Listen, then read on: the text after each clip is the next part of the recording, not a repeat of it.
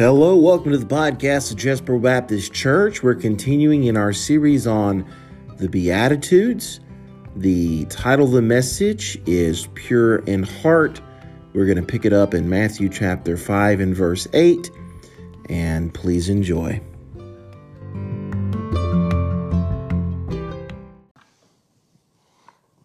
Matthew chapter 5.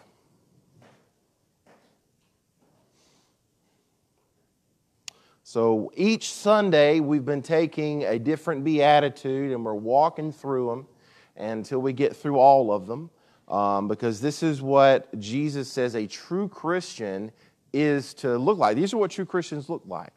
So if you have your places in Matthew chapter 5, one last time, I'm going to invite you to stand, respect and reverence to the Word of God.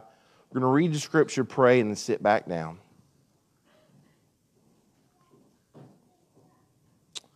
Matthew chapter 5, begin in verse number 1. When Jesus saw the crowds, he went up on the mountain, and after he sat down, his disciples came to him. He opened his mouth and began to teach them, saying, "Blessed are the poor in spirit, for theirs is the kingdom of heaven. Blessed are those who mourn, for they shall be comforted. Blessed are the gentle, for they shall inherit the earth.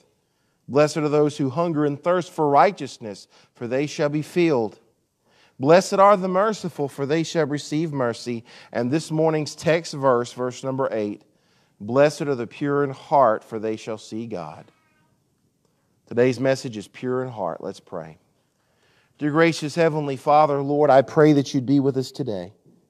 Lord, I pray that you'd meet with us on this place. Fill us with your Spirit, Lord. Lord, I pray that you would get out of our minds all the distractions that we have, Lord. Help us to focus on the Word of God, to focus on what the Scripture says today, Lord. Lord, please, Lord, meet with us today. Teach us from your Word, O Spirit. In Jesus' name I pray. Amen. You may be seated. So we're talking about the Beatitudes today, in this series. So when we started out with the root system. I want you to remember the Beatitudes were growing a Christian life. Okay, so this is a progression. These are rungs on a ladder. These are steps on a staircase. You can't get to number 6 or 7 without starting at the bottom and working your way up. 1, 2, 3, 4, 5. So you can't have peace unless you start back here at poor in spirit. So when we started out the root system, and the first place you start out is poor in spirit. This is spiritual poverty. This means you understand that you have nothing to offer God. And the next step is mourning. What you're mourning is you're mourning your sin. Your sin, your sinful state, the effects of your sin. And then the next you come to meekness. This brings you to a place of meekness. This brings you to a place of humbleness before God, humbleness before man. Meekness is power under control. It's self-discipline. This is the root system of the Christian life. What grows from that is a plant that is hungering and thirsting for righteousness. You bring in the light, you bring in the water, you bring in the nutrients, you bring in the righteousness so the righteousness can flow out of you.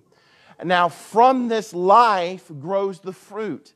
And the fruit is what we're going into now. We talked about mercy and how mercy is part of the fruit. You can't truly give mercy until you've received mercy. And that's what a Christian has done. A Christian has received the mercy of God through salvation. Now the fruit on their tree is they're a merciful person. They can go to God and obtain more mercy in their time of need. They can come before the throne of grace. Now what we're going to talk about today is pure in heart. The next one is peace. And then the last one is persecution. Because of this, you'll be persecuted. And that's just kind of an overview of what we're going through when we're talking about the Beatitudes. And Christ in this verse, he talks about seeing God. Let me tell you something. We are going to see God one day. Isn't that awesome? Isn't that a great fact that in Christ you will see Him one day? You're going to see God. You're going to see Jesus. You're going to see this. This is a wonderful promise that we've been given in the Word of God. Another thing we're talking about is we're talking about being pure in heart. Now listen, I have always been a fan of comic book superheroes. I'm a nerd like that.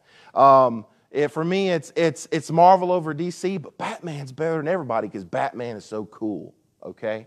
But today we're rising up of this thing of the anti-hero. But back in the day, one of the prerequisites that a hero had to have is a hero had to be pure in heart. Oh, Superman, he's never going to turn on us because he's pure of heart, and he would never do that. He's so pure. But I want to tell you today that the world has a wrong view of what pure in heart is.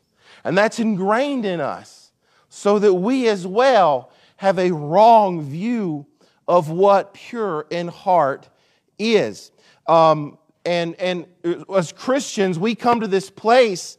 We've done all this stuff when we come to pure in heart, and that phrase pure in heart, it scares us. And we think, pure of heart? I'm not pure of heart. I'm not going to be pure in heart. How am I going to be? I started back here at spiritual poverty saying I've got nothing to offer God. I've admitted that I'm a sinner. I've got an attitude of meekness and humbleness before God. I can't be pure in heart. Well, do you think the Bible would ask you to do something that you can't do? This is something that a Christian has the ability to do, to be pure in heart. And we have this wrong idea of what pure in heart means. We think pure in heart means to be sinless. Man, to be pure in heart means I've got to be sinless. I was visiting with my pastor years ago, and we were visiting a lady in the church. She was a sister to one of the members in the church, and she had some health problems, so she didn't get out much. We went to her house, and we began talking to her, and we began sharing the gospel with her, and it was a very, very cold reception, and we got to talking about sin. And she looked at my preacher, and she said, "You know what? Let me ask you a question. Have you ever sinned?" And Brother Dennis looked back at her and said, "Yes, I've sinned. I'm a sinner." She was flabbergasted. She could not believe that this preacher was sitting in her living room telling her that she was a sinner. She said, "Man, I thought because you're a preacher, you're going to stand there and tell me you're sinless." And Brother Dennis said, "No, I am definitely not sinless." And I'm here to tell you today, Christian, that is not what pure in heart means. Pure in heart does not mean you will never have another evil thought. Pure in heart does not mean you will never have another lustful thought. That's not what pure in heart means. In fact, the Bible says in 1 John 1:8, if we say that we have no sin, we are deceiving ourselves, and the truth is not in us. So people, we have this people have this wrong idea that purity means sinless, and it doesn't. A.W. Pink says purity of heart is not sinlessness of life. Like I said, we're not talking about something that's impossible for a Christian to attain. Okay? So what is it? If it's not that, what is it? What you have to understand is that when it comes to purity, the Bible talks about purity in a few different ways. The first way that the Bible talks about purity is there is a purity and a holiness that is God's alone. That's the first way the Bible talks about purity. Isaiah 6:3, and one called out to another, these are angels, and said, "Holy, holy, holy is the Lord of hosts. The whole earth is full of His glory." I want you to think about is these are in and of themselves holy angels. These are holy angels who are looking at God. And as they look at God, they say, holy, holy, holy is the Lord of hosts, the Lord God Almighty. And they say, holy, holy, holy 3 times for the 3 persons in the Trinity. And they say this even though they're holy angels. But the holy angels know the difference between their created holiness and His eternal holiness. One day, me and you in heaven will be holy. The angels are holy. But all this is a reflection of God's holiness. Like the moon reflects the light from the sun, our holiness one day and the angels' holiness are a reflection of God's holiness. He is the source of holiness. So the first way the Bible talks about purity and holiness is a purity and holiness that is God's and God's alone. The second way that the Bible talks about purity and holiness is one that will be ours in heaven one day. 1 John 3:2. Beloved, now we are children of God, and it has not appeared as yet what we will be. We know that when He appears, we will be like Him because we will see Him just as He is. Now look at that. There's another connection between seeing God and being pure.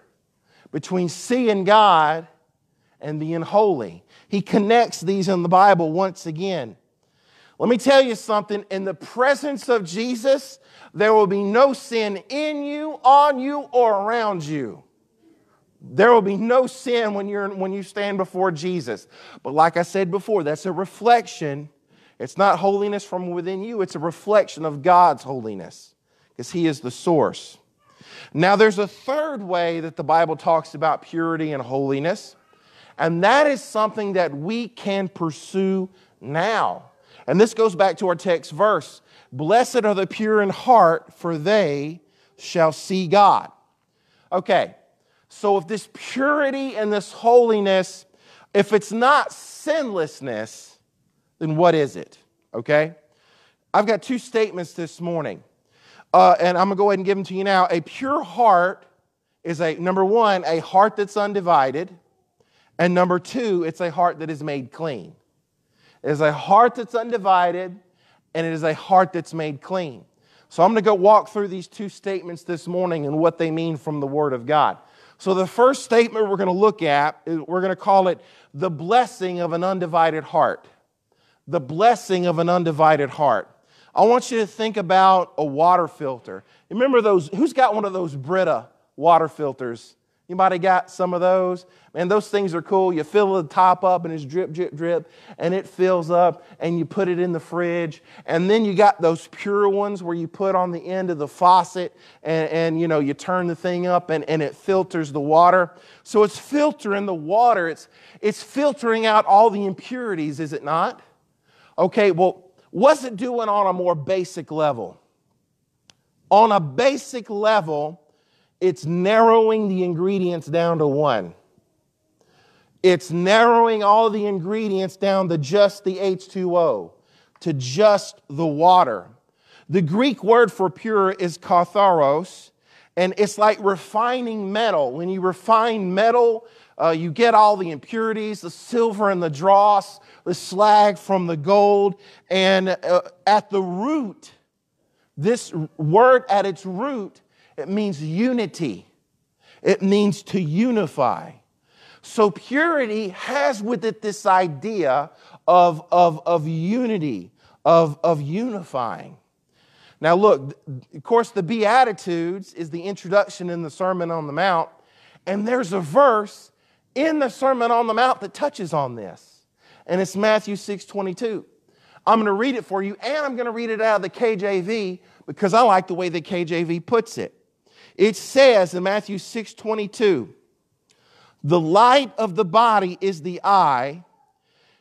If therefore thine eye be single, thy whole body shall be full of light. Now, look, there's some versions that say if thy eye be healthy and things of that nature, and that is a correct translation as well. But man, the King James, in that verse, it gets right to the heart of the word. If your eye be single, your whole body shall be full of light. Caleb was having headaches. Couldn't figure out what was going on. Doing all this stuff. And then somebody said, why don't you take him to the eye doctor?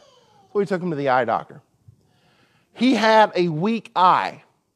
And what we had to do is we had to cover up the strong eye to let the weak eye get stronger. Now, at first, he wasn't too thrilled about this, but all I had to say was, you'll look like a pirate. He bought it. We went online and we got him a patch with some skull and crossbones on it. And man, he was Captain Jack, and he was a pirate. So much so that when it was over with, and we had to pull the patch away from him. No, you can't wear it anymore. You're fine. We had to make him take the patch off because he wanted to wear it. He wanted to be a pirate. Now, here's the thing. What we had to do was we had to cover up one eye so that we could focus on just that weak eye. There is a blessing in a single heart. There is a blessing in an undivided heart. There is a blessing in a focused heart. So this idea of unifying your desires, of looking after only Christ, looking after only the kingdom of God, that is what's going to bring you happiness. That is what's going to bring you contentment. Okay? Is just because being double-minded puts you in darkness. It puts you in darkness because you can't serve two masters at the same time. So you see that Christ called us to not live a divided life, with one eye on the world and one eye on Christ. He called us not to do that. And you may say, bro, what does this have to do with a pure heart? It has everything to do with it. It has everything to do with it. There's a philosopher and a theologian called Søren Kierkegaard, and he said, purity of heart is to will one thing.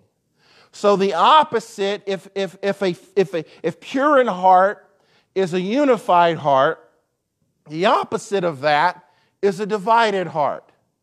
The opposite of that is Elijah standing up on Mount Carmel, looking at the people of Israel and saying, how long will you halt between two opinions? If God be God, follow God. If Baal be God, follow Baal. Make a decision. Pick a lane. So Christian, I ask us a question today.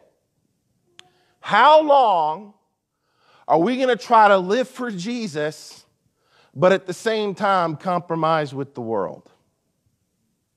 How long are we going to try and do that? How long are we going to try to be stretched out in two different places at one time? You can't be blessed like that. There's no purity in that. There's no singleness in that. There's no singleness of eye. John Bunyan wrote Pilgrim's Progress, and one of the characters in that book was called Mr. Facing Both Ways. And that's what we try to do as Christians. We try to be Mr. or Mrs. facing both ways. And so we're split.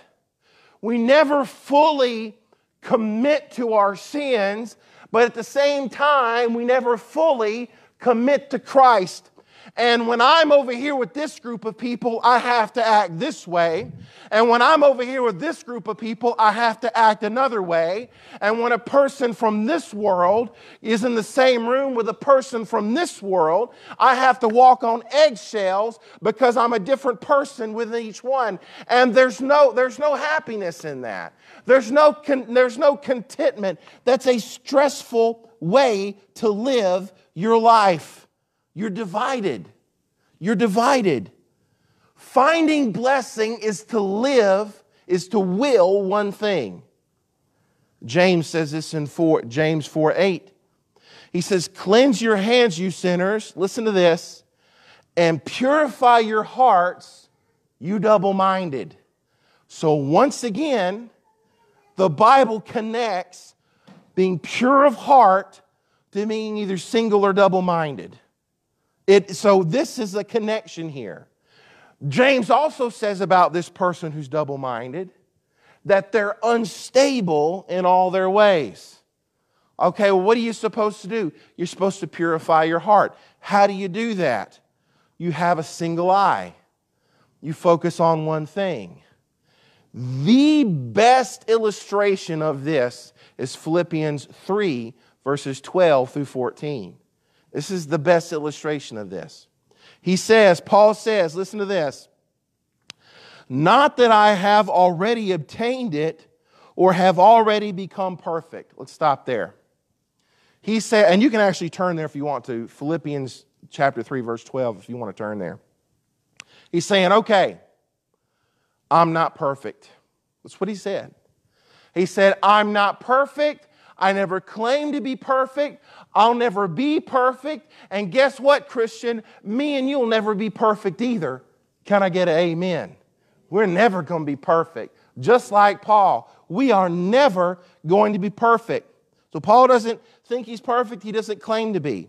But then he continues, drop down a little bit, and it says in verse 13, but one thing I do. Let's stop again. Paul says, hey, I am not perfect, but I can do one thing. Okay, Paul, what's the one thing you can do? He says, forgetting what lies behind and reaching forward to what lies ahead. He says, I'm not perfect, but I can do one thing. I can leave this behind and only focus on one thing. Okay, Paul, what are you focusing on? I press on toward the goal for the prize of the upward call of God in Christ Jesus. That's purity of heart. I'm not perfect. I am not sinless. I am going to mess up over and over and over and over again. I am not perfect. But there is one thing I can do.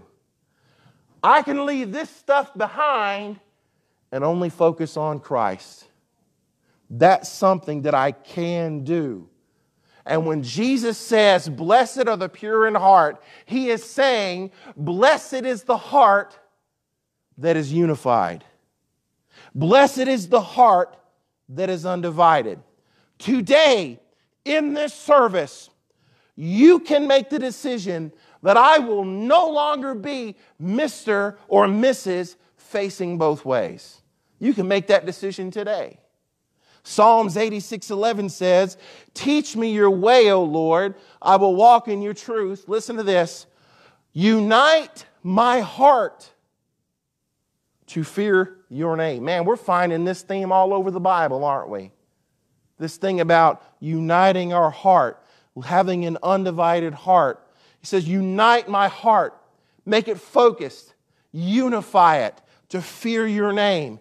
He's saying, Lord, my heart is all over the place. I'm being torn in different directions. I'm having to act a different way when I'm around different people. And I don't want to do that anymore. I don't want to have to pretend to be somebody I'm not. I just want to act one way. I just want to live for one thing. I don't want to have to be two separate people. I want to be one person. It gets tiring trying to be two separate people. I just want to live one life. I want to unite my heart. And just like Paul, we can say, God, I am definitely not perfect, but I can do one thing. I can stop living a double life and I can only focus on you. That's something I can do. And that's actually honest. It's undeceptive. And that is what the Bible means when it says pure in heart. It's not sinlessness. It is oneness. It is singleness. It is unifying in one direction. Okay? So that's the first thing we have is the blessing of an undivided heart. All right, let's go to the second statement. We call this the blessing of a clean heart. The blessing of a clean heart. When you get saved, a bond is formed between you and Christ. You are in Christ, and Christ is in you. There's a bond now. The Bible says you are sealed by the Holy Spirit.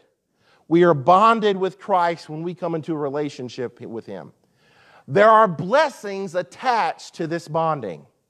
I want to talk about 3 of them. I could not stand up here and give you all the blessings, okay? We'd be here to midnight, okay? But I want to talk about 3 of these blessings. Now, as I talk about these 3 blessings that come with being bonded into Christ, being sealed in the Holy Spirit in this relationship with Him, as I talk about these 3, I'm going to talk about the 3, and then when I get to the end, I'm going to tie it up in a nice ribbon, okay? You may say, well, what do these have to do with what you're talking about? Well, when I get to the end, I'm going to tie it up in a nice bow, okay? So one of the blessings we have is called justification. Now, justification is a legal term. It is a legal term.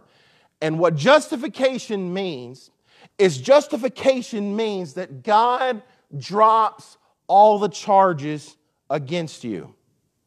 You understand that a Christian does not get into heaven because they don't sin. That's not why Christians get into heaven. Christians get into heaven because the charges against you because of your sin have been dropped. That's why Christians get into heaven. The sins were not charged to us, they were charged to Jesus. The punishment for our sins were put on Christ. The Bible says the Lord has laid on Him the iniquity of us all. So in Christ, your debt has been paid in full. They cannot be charged to you on the last day. Romans 5:1. Therefore, having been justified by faith, we have peace with God through our Lord Jesus Christ. So I'm justified, and because God justified me, now I have peace with that. A couple weeks ago, we talked about justice and mercy, and how Christianity is the only religion with a supreme being that not only fully satisfies mercy, but also fully satisfies justice. Take Islam, for instance. Islam sweeps the justice under the rug and just gives mercy. So those sins, nothing ever happens. There's no justice. Sin does in fact pay. But in Christianity, God doesn't forget about justice. God's mercy and God's justice was satisfied on the cross of Calvary. We talked about that a couple Sundays ago. Okay, a just God cannot demand payment for sin that has already been atoned for, or He wouldn't be just. It's already been paid. The debt has already been paid. If He did, that would be an unjust thing. That's why I have assurance in my salvation, because it's in the hands of a just God. I'm sealed by Christ. Justification is a legal term in which Jesus drops all the charges against me. Okay, now let's stop for a second. You may say, well, Brett, I thought that, you're talking about a payment for our sins being taken away, but we still get punished in this life. Yes, that is a great point. That is a great question. And you're absolutely right. You have to understand, when it comes to God, while me and you may put discipline and punishment in the same category, God doesn't. God's put punishments over here, and you can call it correction, you can call it discipline. He separates the two. For God, these are two separate things, okay? If our sins are paid, do we experience punishment or correction in this life? Absolutely, we do. Like I said, He looks at these things differently. In the Bible, it's clear. The punishment for our sin is eternal separation from God in a place called the lake of fire. That's the punishment for our sin. The Bible says that. But what you have to also understand is that we live in a fallen world. We have a fallen nature. There is a principle in our world called the principle of sowing and reaping. Whatever you sow, you're going to reap that. And when you reap that, you're going to reap the temporal consequences of your sin. You are going to have the side effects of your sin brought onto you as a result of the fallen world, as a result of reaping and sowing, as a result of our fallen sin nature. And there's a Bible verse for this. Hebrews 12:7. It is for discipline that you endure. God deals with you as with sons, for what son is there whom his father does not discipline? So yes, when you mess up, you're not just like completely free and clear in this life. There are temporal side effects, temporal consequences for your sin. God's going to correct you. God's going to discipline you. But make no mistake, the punishment for your sin is an eternal punishment. It's an eternal punishment. But when I'm justified, those charges against me are dropped, and your eternal punishment is paid for by Christ. Now, there's another blessing. There's another blessing that's called forgiveness. Now, forgiveness is relational. Forgiveness is reconciling you to God in Christ Jesus. I want you to think about this. Once you were his enemy, and now you're his friend. And forgiveness is relational. Love can be one-sided. You can love somebody and them not love you back. God deals with that all the time. He deals with that all the time. But forgiveness is a two-party thing. You have a forgiver and you have the forgiven. And when that happens, a reconciliation is formed. The Bible says he forgives all your sins. Hebrews 10:17. And their sins and their lawless deeds I will remember no more. I like the way Micah puts it in Micah 7:19. He again will have compassion on us. He will tread our iniquities underfoot. Yes, you will cast their sins into the depths of the sea. You know, there was an old preacher that preached, and he said, when God throws your sins into the sea, he puts up a no fishing sign. Because that's what happens when God throws our sins into the sea. So look, we've got some great gifts, don't we? We've got some great blessings that come with this bond with Jesus. There's a legal aspect to it called justification, in which he drops all the charges around us. There's a relational aspect to us where we're reconciled to Christ. He reconciles us to himself. But the third one, it goes into the heart of the beatitude, and it's a personal aspect, and it's called cleansing. It's called cleansing. In Christ, God washes your heart and your life. You wake up, it's a nice day out, the sun is shining, you've got some extra time, you've got some extra jingle jangle in your pocket, and so my car is kind of dirty, I'm going to go get a car wash. So you whip into Mr. Tom's, and you're looking at the price list, and man, you're feeling good that day, and man, you don't want no $8 car wash, you don't want no $10 car wash, you want top dollar. You want the $12 hot wax Rain-X triple action foam, clean the tires. I want them neon lights on, because the neon lights are going to make my car cleaner. And so you go in that car wash and you pay top dollar and you go through the car wash and man, the neon lights is on and you see the foam and it's a different color and man, it dries your car and just comes out squeaky clean, and you pull into the vacuum and you start vacuuming your car and you get to the back seat and you start vacuuming, and as you vacuum your car, you feel something on the back of your neck, little drop. And so then as you pull the vacuum and you roll it back up, man, it starts to sprinkle. And so then you get in your car, and as you pull out on the road, the bottom falls out. You're like, oh, I just wasted all that money. Because when I get home tonight, my car is going to be filthy. Let me tell you something. At the end of the week, your car is going to be filthy anyway. Because guess what?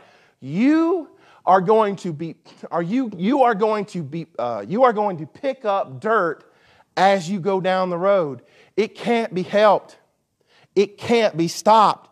It's going to happen. Emily, I'm sorry. Can you go get me a water? I forgot to get me a water. It's just like when you go buy clothes, you're going to wash them. You're not going to buy clothes. I had a guy in college that did that. He would buy clothes, wear them until they got dirty, and he wore them for a while. And then he would throw them away and go buy new clothes because he didn't know how to didn't know how to work a washing machine. That's what he did, okay? But listen, that car is going to get dirty.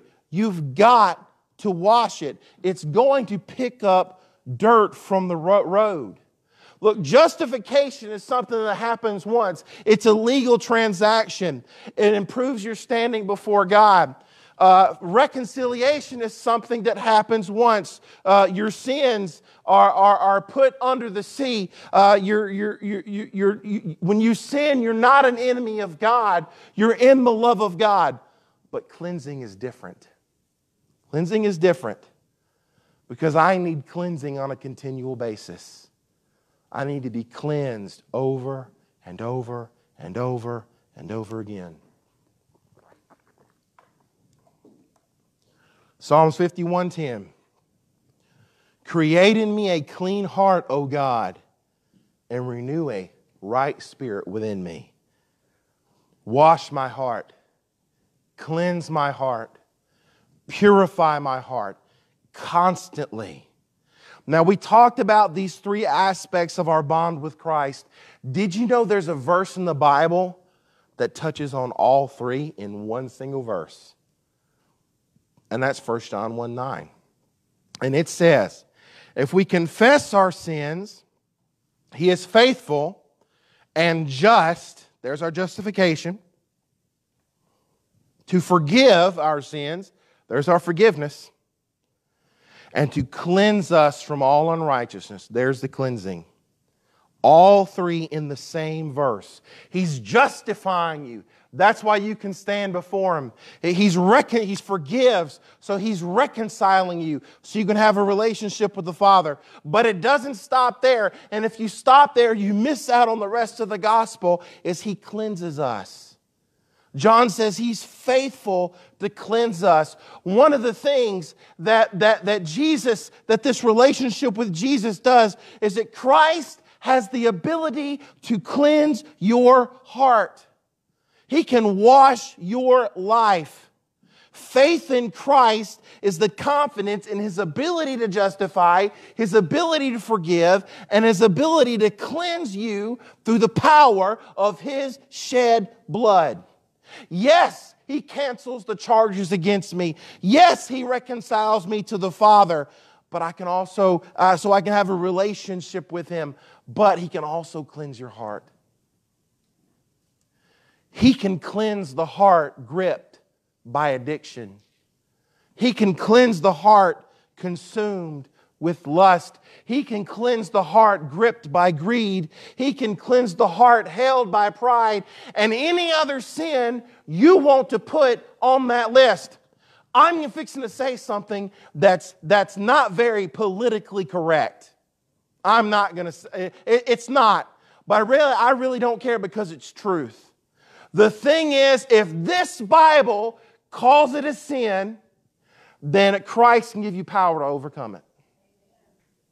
If this Bible calls it a sin, then Christ, through the power of Christ, through the power of His blood and through His word, He can give you the power to overcome it. He can.